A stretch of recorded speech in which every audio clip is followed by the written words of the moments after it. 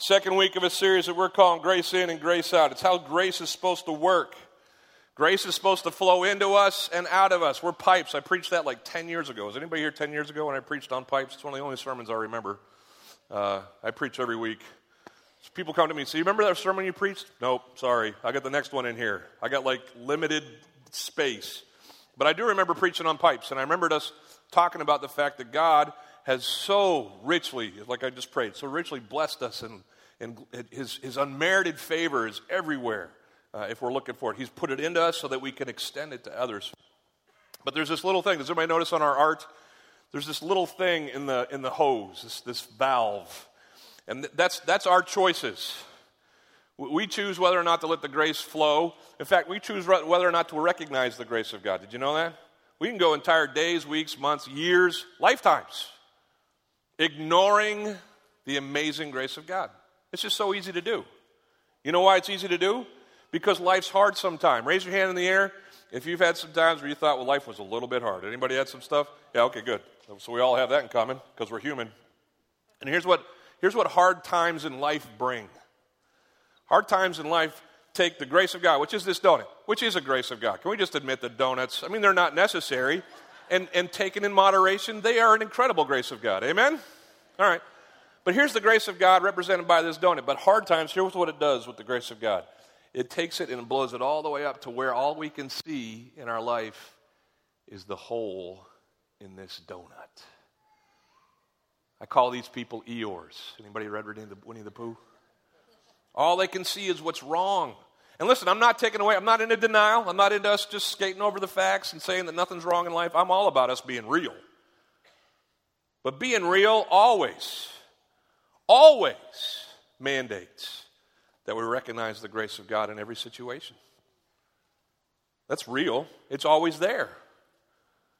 And so when people are overcome by the hurts of their life and they forget the grace of their God, well, it makes those hurts almost unbearable, almost insurmountable. Why? Because they've forgotten the rope that is the grace of God that can pull them out of that discouragement. They've forgotten the good that surrounds those hard things in their life. The good that will propel them to deal with the hard things and honor God in the midst of them. If you ask me, it's hard to let grace flow if it's something that you don't know. I tried to make that rhyme. And so I want to talk about this valve today. I want to make sure it's open in all of our hearts so that the grace of God can flow in and flow out of us, so that we can understand that the grace is here.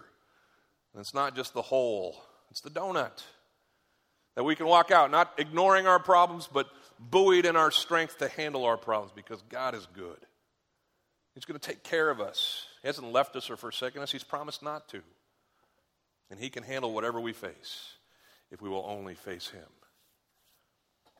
I call this geeking out over grace. Or what did I call it? Oh, geeking over the gifts of God. Anybody geeked out over something? That may not be our vernacular. I grew up in the 80s. But I geek out about stuff all the time. Like there's certain things in life I don't get very excited over. Other things, I'm going to lose my stuff. I'm just going to get a little crazy, right? I remember when I was a little kid, my grandparents would come to visit like once a year. My mom's mom and dad would fly in from where they lived on the west coast of Canada. And back then in those days, you didn't have to go through like 7 layers of security. You could just actually walk up to the gate. Remember those days? Some of you are like, what? No, seriously. That was possible. And you could just wait and watch people walk off the plane. You could look out the window, and on the tarmac where these planes would land where I lived, they would walk down the steps of the plane and then walk into the building. And the whole time you're doing that, these little kids, me and all these other kids waiting for their family members to come, would just be jumping up and down. There they are, holding signs, holding balloons. They'd come through the door, and one by one, it still kind of happens at the airports that we live at, but people would come in, and you hadn't seen them for a long time. You throw your arms around their neck. And you're geeking out. There they are. I haven't seen them for a long time. It wears off. Second day, usually. When are you leaving? That kind of deal. But initially, you get excited. You geek out. We geek out over, like Price is Right contestants. When they get up on stage, there's an actual video meme or file or whatever of men and women who won on the Price is Right and came up and nearly knocked Bob Barker over. Have you ever seen that happen? Or they're so excited they lose their mind for a second. They want a fridge, and now they've kind of lost their mind. But that's what geeking out is. You just kind of get so excited about something that you lose your mind. I went to Fenway Park last summer with Eleanor, and we got in view of the park, and I started skipping. It was spontaneous, not proud of it. But I was just like, babe, there it is. And like she's walking behind me, and I was like, come on, we got to go. Come on. It's over here. And I skipped to the gate that I walked into Fenway Park. And listen, you don't have to like the Red Sox. I know most of you don't. But I spent my years 9 through 13 in Boston. One of my favorite memories of my dad. His dad got tickets to a Red Sox game. I don't know how he did it, but he took me on the train from where I lived in the suburbs to Fenway Park, and we took in a Red Sox game. I remember that day vividly, okay? I remember it mostly because my dad didn't know how to play baseball, and I had to explain the game to him. But I just remember that, and it's just a cherished memory of mine. So, I love the Red Sox because I'm a fan, but I love the Red Sox for so many more reasons. And I got in sight of Fenway Park in one of these great memories of my life, and I danced all the way into that's what geeking out is. It's getting excited over something that's worth getting excited over, right? And listen, hear me, see me, listen to me. There is nothing in life worth getting excited over more, whatever the English demands there. There's nothing better in life than the grace of your heavenly Father. His grace is amazing. Write this song again. His grace should just instill, like it did in the early church, it should instill awe. It says that the early church gathered together and that they had this sense of awe. And a lot of people think, well, that's because they saw the disciples doing miracles and these things like that. No, I think they were just a bunch of peasants and former legalists who were brought up in a Jewish culture and a Jewish religion that was just overbearing and burdensome, and they heard about the grace of their heavenly Father and the grace that was bestowed on them through his Son, Jesus Christ, and it just knocked them over that God would do this for them. They just walked around with their mouths open because grace is so amazing. My hope is that we walk out of here geeked out. My hope is that we walk out of here understanding that grace, God's grace, His unmerited favor permeates every part of our lives. Like there's some of you are like, well, Mark, the hole in my donut is so big that it's just the very few things that are God's grace in my life. They're just kind of, hidden behind the hurts of my heart. No, you're not extending the grace search far enough. Like, let's talk bacon. You guys want to talk bacon? Let's talk bacon. Do we want to understand grace on a whole new level? Just think about the stuff you take for granted. Did you know your taste buds are not necessary? I mean, you don't have to be able to taste. You do, though. Why? God loves us. I mean, seriously, think about it. Some of us need to quit tasting, but some of us, we enjoy the food experience all the more because we could taste things like bacon. Are you kidding me? I mean, you walk into a farm and you see a pig wallowing around in his own stuff, and you're like, that's not going to be any good. But then you cut that sucker up and put it in a frying pan. Oh, my gosh. That is amazing. Like, I'm trying to figure out how I can get more bacon into more things. I know it's bad for you. I'm not stupid. But doesn't it taste great? Tastes awesome. They put these imitation flavored rocks in salad. And even those are good. Those bacon bits. It's awesome.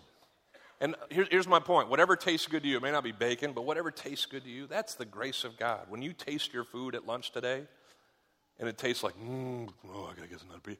That is the grace of God. Tasting. Amusement. Isn't it funny that we have amusement parks? That's what we call them, amusement parks.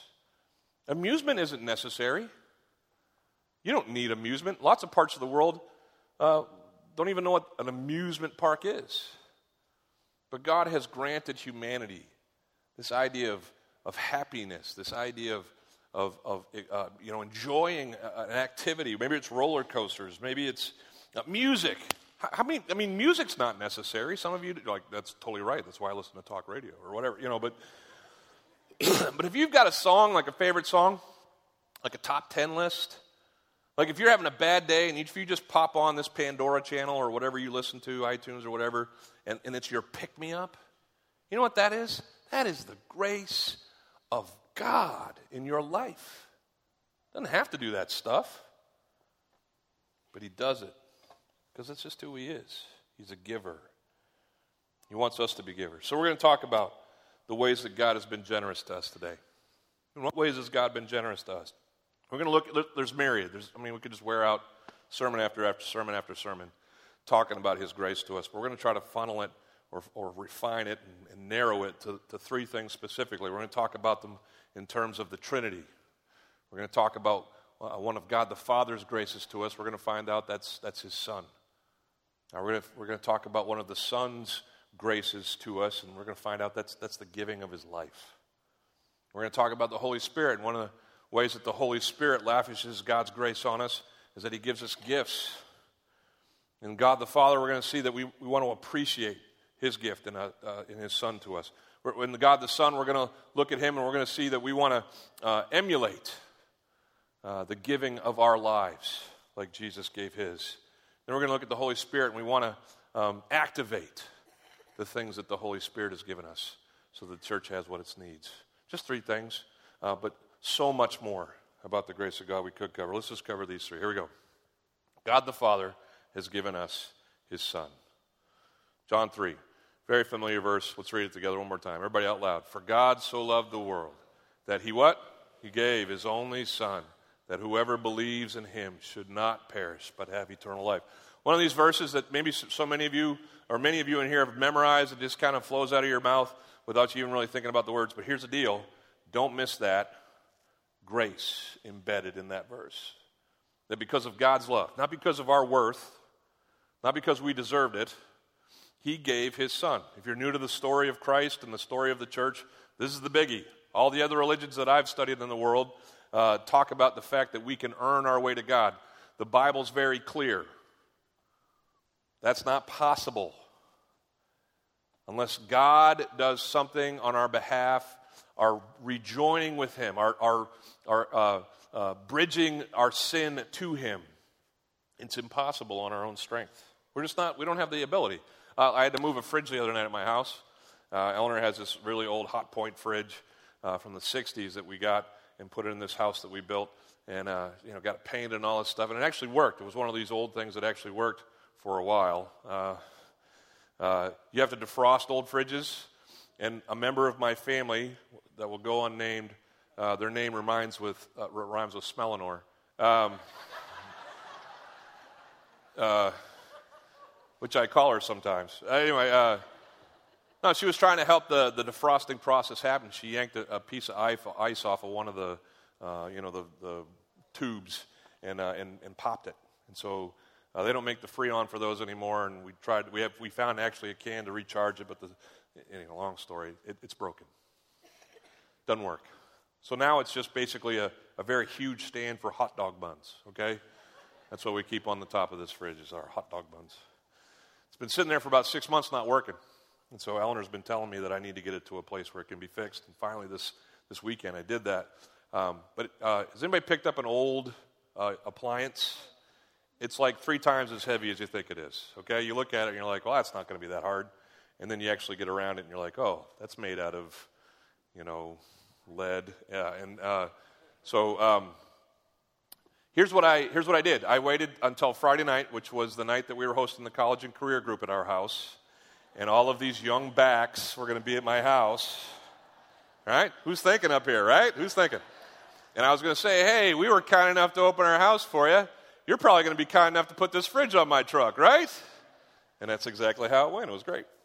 Here's what I didn't do. Hey, Eleanor, come here and help me with this fridge. And listen, I'm not downing on women or weak people or unable people, but can we all admit there's going to be limitations to all of our strengths? And this fridge is way beyond my wife's. Like we've tried carrying couches. Who's ever tried to carry someone with someone who you probably figured couldn't carry it that far, but you're just like, let's try anyway? Anybody ever had that something, whatever it was, land on you because you were the dodo who, and then you have a fight for the rest of the day because your wife, you made me do that. I was like, I thought you could. And, anyway. I've learned, 24 years of marriage, Eleanor's not going to help me with this fridge. That's not going to work. Your sin, my sin, is our fridge. None of us is able to handle that thing. And we could get everybody on the earth's back in on this deal, trying to help us pick up the weight of our sin. Not possible. It's not humanly handled. But God in His grace sends His Son, the only one fitting, the only one able, the only one whose sacrifice could cover the problem of our sin. God sends His Son. That's His grace to us. He sends His Son to give and not to condemn. Look what it says in verse 17. Verse 17 says, "For God did not send His Son into the world to condemn the world, but in order that the world might be saved through Him." We need to fully unpack the grace that God has given us in Jesus. He could have sent Jesus to end things. In fact, let me put it this way. Go to the end of your Bible and read Revelation. There is a time when God the Son, Jesus, is going to return to earth, and He is going to condemn the world. All right, not to get all hellfire or brimstone on you, but I'm just preaching the word. This is what it says. That God is going to come, and Jesus is going to be the carrier of God's justice. And all of humanity that has rebelled against God and defied God and disbelieved in God or whatever they've done, they're going to be brought to rights. They're going to be justly dealt with. God could have done that with His Son back when He sent Jesus at Christmas. Could have sent Him to condemn. It was certainly within His rights. He's holy, we're not. All right? But what does it tell us in this verse? He didn't send His Son to condemn the world. He was holding off. You know what He was doing? He was giving the humans a mulligan. Anybody golfed? Yeah, if you're familiar with the golf game, golfers have taken to calling do-overs mulligans. You get a second chance. I play with a bunch of guys on the first tee. They say this. They say you get 2 on the first tee. That means if you hit your first shot and you don't like it because it's out of bounds, which is bad, or it doesn't go far, well, you can hit a second shot. And let's just pretend that you hit a half-decent first shot and then you hit a second shot and it's worse than the first shot. Guess what? You get to pick which one you want. What a deal, right? What a great way to start a day. I get 2 shots and I take the best. Well, here's the deal. God, in His infinite grace, has given us a mulligan. He said, hey, here's the deal. You are all born into sin. This isn't something that you accrued over time. This isn't something that you did enough bad things and so now, label, you're sinful. It's just your nature. You are born in Adam, in sin.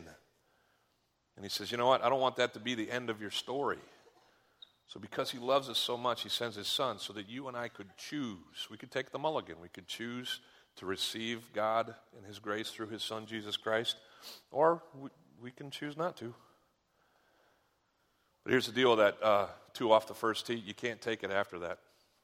When I play with these guys, we always joke because someone will hit a great shot on the first shot. He'll say, I'm saving it. Pick up his tee. I'm saving mine. Walk off because I'll use my... You can't. It's not the rules. It's the same dumb joke every week. But you can't. You get this one shot. And listen to me. If you're new to the faith or you're new to this whole story, here's the deal. You got this one life. God gave you this one life. The Bible teaches very clearly that you were born into this one life spiritually dead. Sin is what God sees. And you get this one chance with this one life to understand that God loves you so much that He sent His Son so that if you put your faith in Him, if you believe in Him, you will not perish, but you will have everlasting life. That's your mulligan. You get to choose, and so many of us in here have. And here's what happens sometimes. We forget that we were given this chance to choose. We don't deserve it. It's the result of God's love and His grace to us. And we should wake up every morning reveling in the fact that God gave us our mulligan, that God gave us His Son, that we were unable to bear the weight of our sin and He bore it for us. Now let's talk about Jesus. God the Father gave His Son. Well, God the Son chose to give his life. Let's look what it says here in John chapter 10. Flip over a few chapters in the book of John with me and go to John chapter 10. Jesus is talking to his disciples who are, asking him, as they always were, questions, and he's teaching them about the fact that he's the good shepherd. He says this, I'm the good shepherd. You know what the word good there is? In Greek, it's the word kalos. Everybody say kalos. It's where we get like English words like calligraphy, and it basically means beautiful. Now, normally when you read the word good in your New Testaments, it's the word agathos. Everybody say agathos. Agathos is the word that means like righteous and moral and noble, all right? But Jesus, when he was describing himself here, didn't use that word, although he was righteous and noble. He used the word beautiful. He says, I'm the beautiful shepherd. And he's not being vain like, I'm the hot shepherd. He's basically saying, I'm the template shepherd.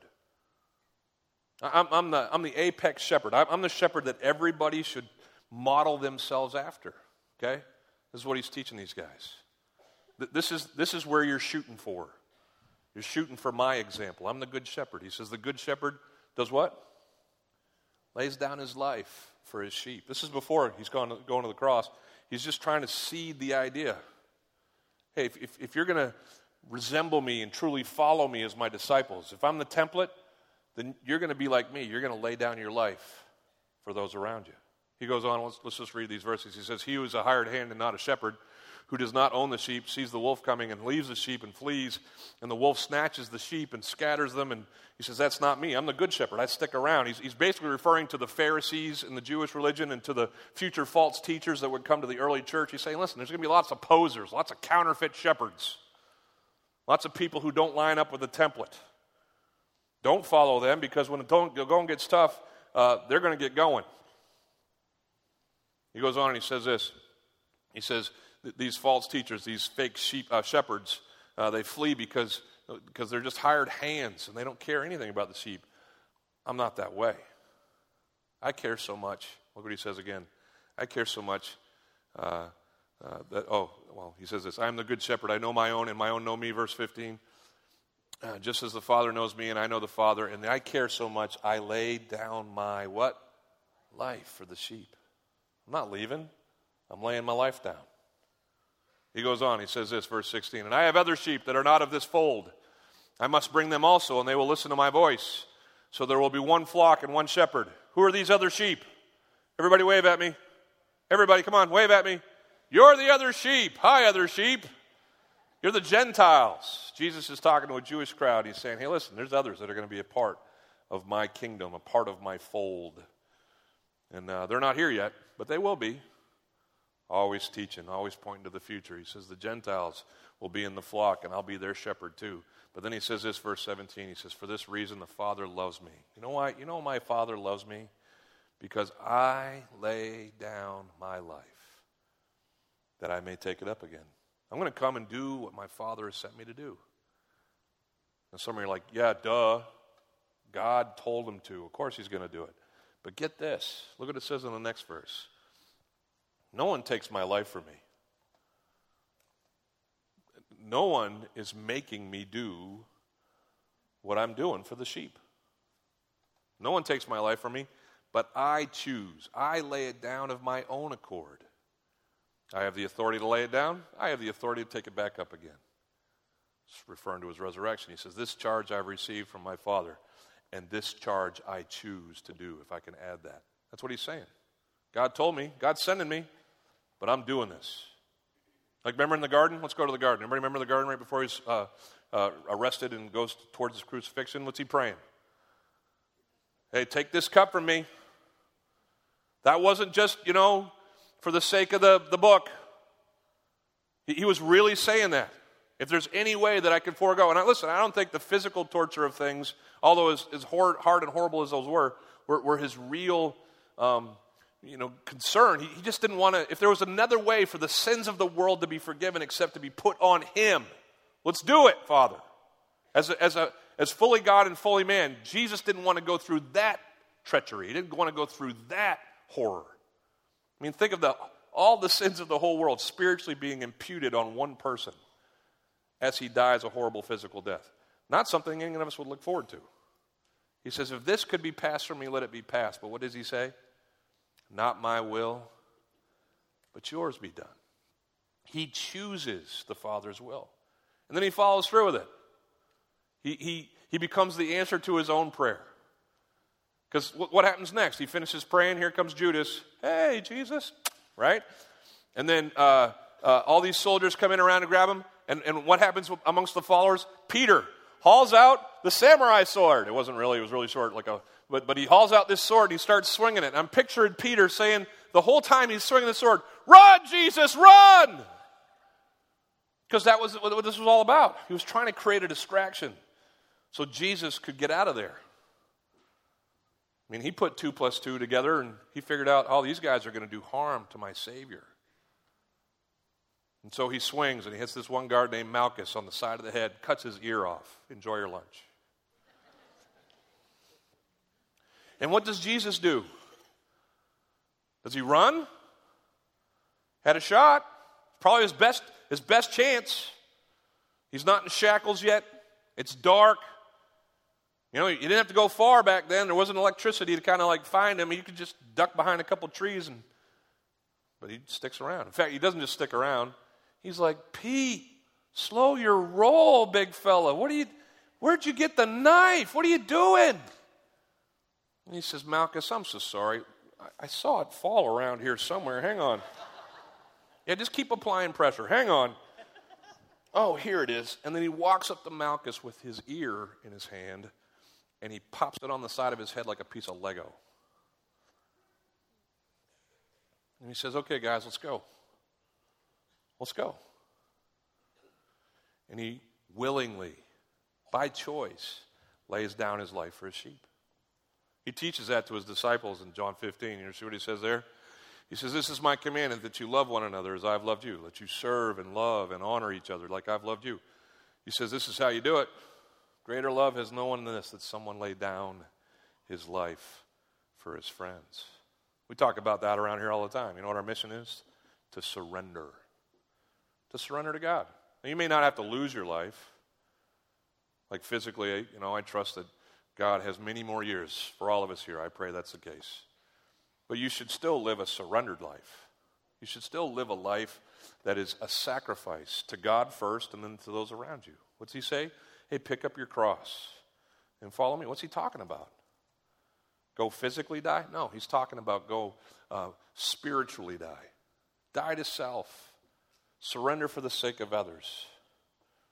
When we do that, man, incredible things happen in our lives. We see things differently when we're not focused on ourselves. A lot of times in life, the Eeyores, the people who are just all about the hole and not the donut, they walk around like constantly taking a selfie. They just got their phone directed at them, the camera's reversed, they see themselves in the screen, and they're just constantly, everywhere they go, it's me, it's me, it's me, it's about my stuff and my hurts and my things. And listen, I'm not preaching denial here at all. If you got needs, come and talk to us as pastors, talk to our counselors, let's work through your needs. But one of the things that I will tell you as a counselor, I don't know if this is right, but this is what I tell people all the time. Put the phone down. Get your face out of the mirror. Quit thinking about you. Obsessing on you just makes the problems bigger. Use the grace of God that's in you to go and serve others. Not in denial of the stuff that's hurting you, but so that you have some freedom from the stuff that's hurting you, and you can get in touch with the grace that God has instilled with you and that he wants you to instill in the lives of other people. Lay down your life for other people. It's for your own good. It's for others' good. And it comes to this as we've talked about the Holy Spirit. God the Holy Spirit has given us gifts to give. God the Father gave the Son. God the Son gave his life. We should too. God the Holy Spirit gave us gifts. And these are the things that we need to activate. Anybody got a phone that has apps on it that you've never even opened? Okay, there's certain things that your phone can do that you don't even know it can do because you've never gone boop and figured that thing out.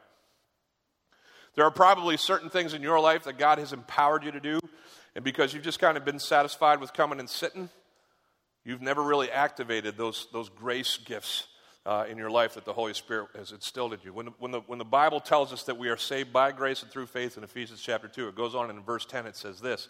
It says that we are his workmanship.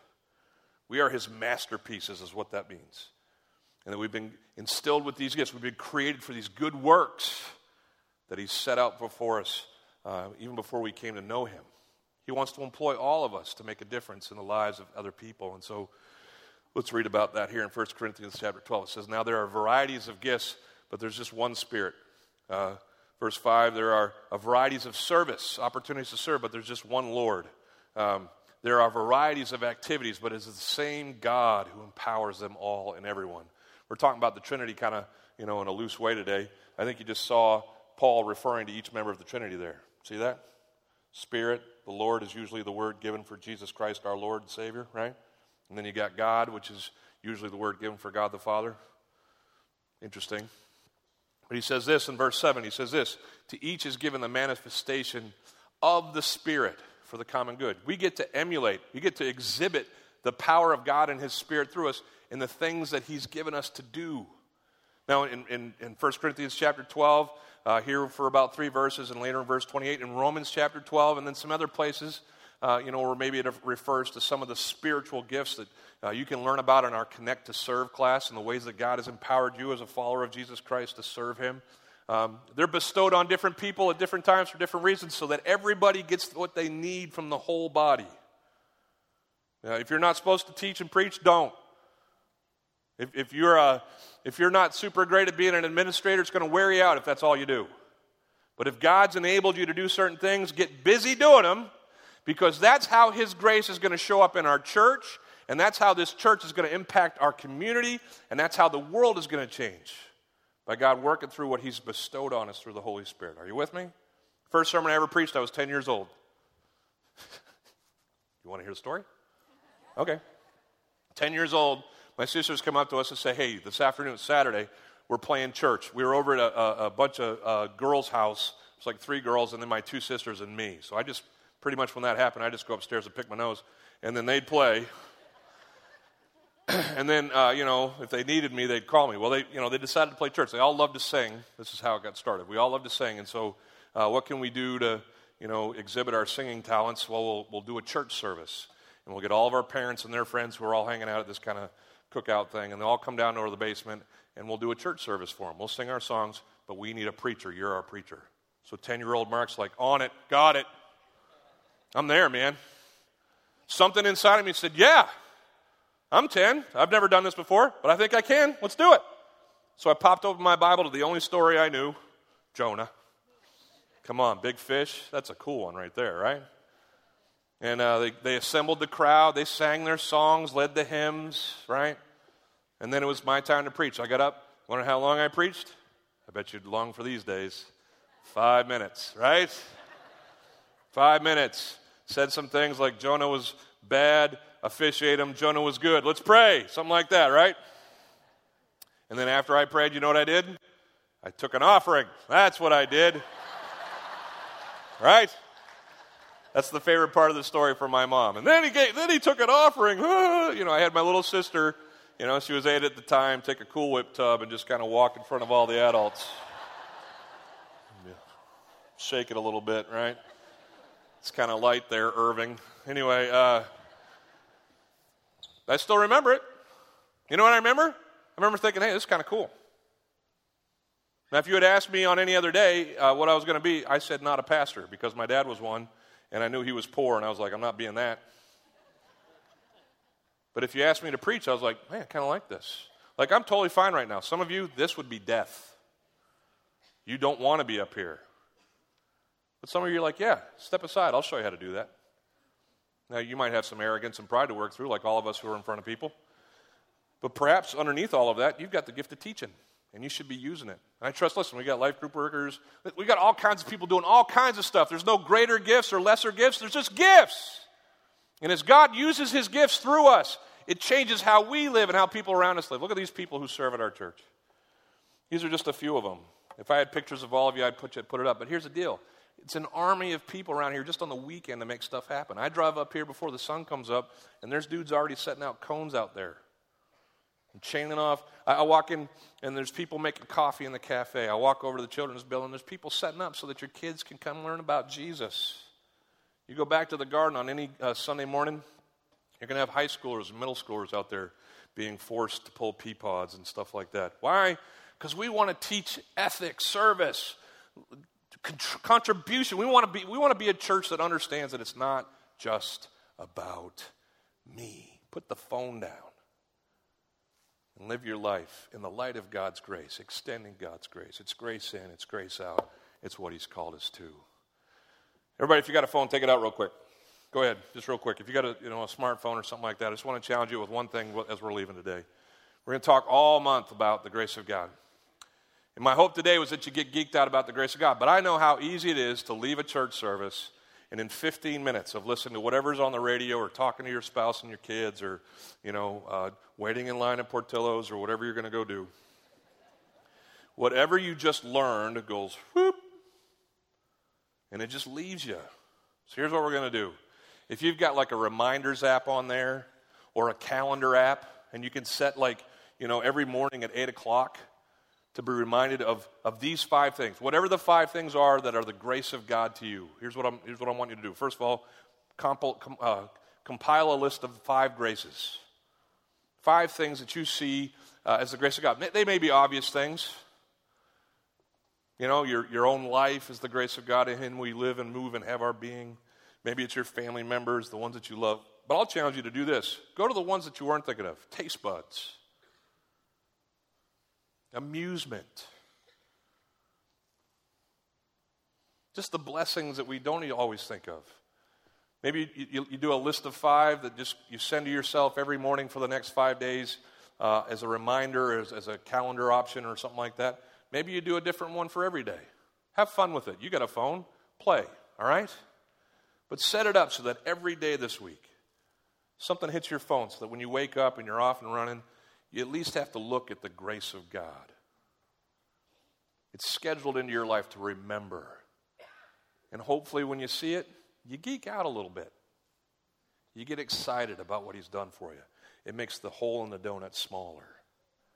And it leads you to live in your life in light of God's grace so that you can be an extender of God's grace to other people. Cool? Let me pray. Hey, Lord, thank you so much for your grace. Father, for sending your Son, Jesus, for going to the cross. We thank you for the gifts the Holy Spirit has instilled in us. We want to be available to all these things and all the other things.